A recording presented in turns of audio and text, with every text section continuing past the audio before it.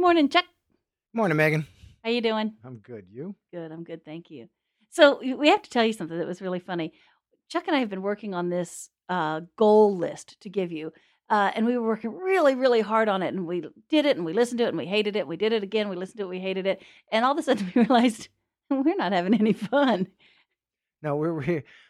And we realized the funny thing is that that's what this whole podcast is about, is to teach you how to have fun and do what you're trying to do, because you're only going to be successful if you're having fun. Absolutely. If what we realized is more important than goal setting or anything else is doing what turns you on. If you're not enjoying what you're doing, if you're feeling stuck, then chances are, if you're like me, you're doing something because you think you should, or you're for some sort of approval from other people, but you're not doing what you want. If you're stuck, it's because, well, you're stuck. And you're not enjoying what you're doing. Right. And we also realized, that trying to teach you to do goals in the traditional manner isn't how we were successful. We can't teach you that because we don't know it very well. We did it a whole different way. And there's millions of great ways to learn how to set goals.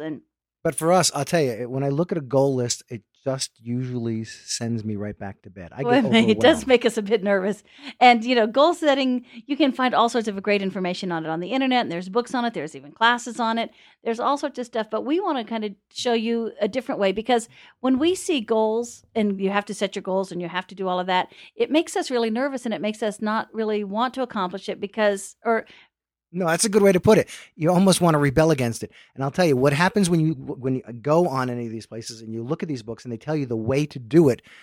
It takes a bit of the joy out of it. Yes, it gives you structure, but then it creates the illusion of there being one right way to do it. And we are living proof of just going headalong in and doing it and following your passion. And all of a sudden doors open. It's magic and it works. It does. That's how I've done all the businesses that I've ever started. I just woke up one morning and said, oh, you know what? I want to do this. And it's never taken me more than 2 months to get it up and going and being successful at it almost immediately. So we're not saying that you can't use the traditional way. You absolutely can. And if that works for you, great. But we're guessing for a lot of you, yes, it doesn't really work that well for you. So let's try this way. Try our way. Right. Artists are generally right-brained people. They're much more creative. They're not so structured, and we get stuck a lot. And if you're listening to this podcast, you probably got stuck somewhere along the line, or you're feeling stuck, or you're frustrated about where you want to go. And that's because we don't operate like the rest of the world. Or you don't know where you want to go. So that's why you need us to tell you that as well, to give you guideposts. Yeah, so here, we're going to do a couple other guideposts here. We're going to ask you not where you think you should go. Where do you want to go? What do you want to do? What makes you happy in this industry? You want to be on Broadway? Then go to Broadway. If you want to be on, TV, if you want to just do regular, soap operas, then do that. I mean, when you say you want to be on TV, find out what it is you want to do. Don't do somebody else. I'll tell you, the truth is, when I was going to school, the emphasis was on being a great, serious Shakespearean actor.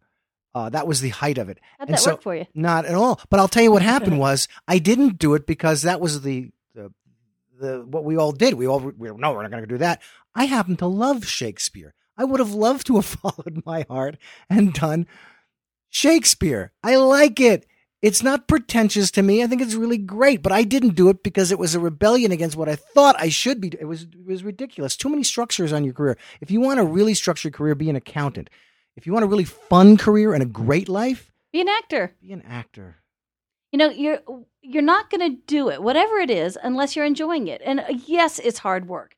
Yes, it's fun work, though. It's work you enjoy. And I'm telling you, you might need a list. You might be that kind of person. I'm a list person. I love to keep lists. And I don't. I like to do what the burning thing is in my head, because I know that my mind, whatever you want to call that thing, knows what it is I need to do next.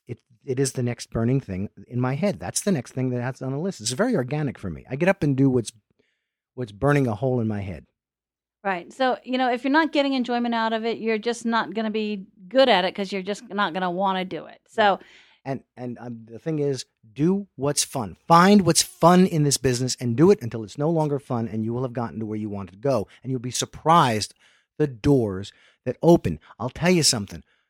Joseph Campbell talks about following your bliss. That has never failed for me. Never.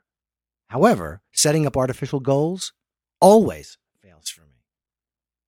So there you go. So today, what do you want to do? One thing to do today. Go have fun. Go have fun. Go have fun. Go have fun in your career. And go have fun at the zoo. And re-examine your career goals. What is it what would make you laugh? What would make you want to do it? You've got to find the passion. The passion will find your way. So with that, I think it's time to get to work.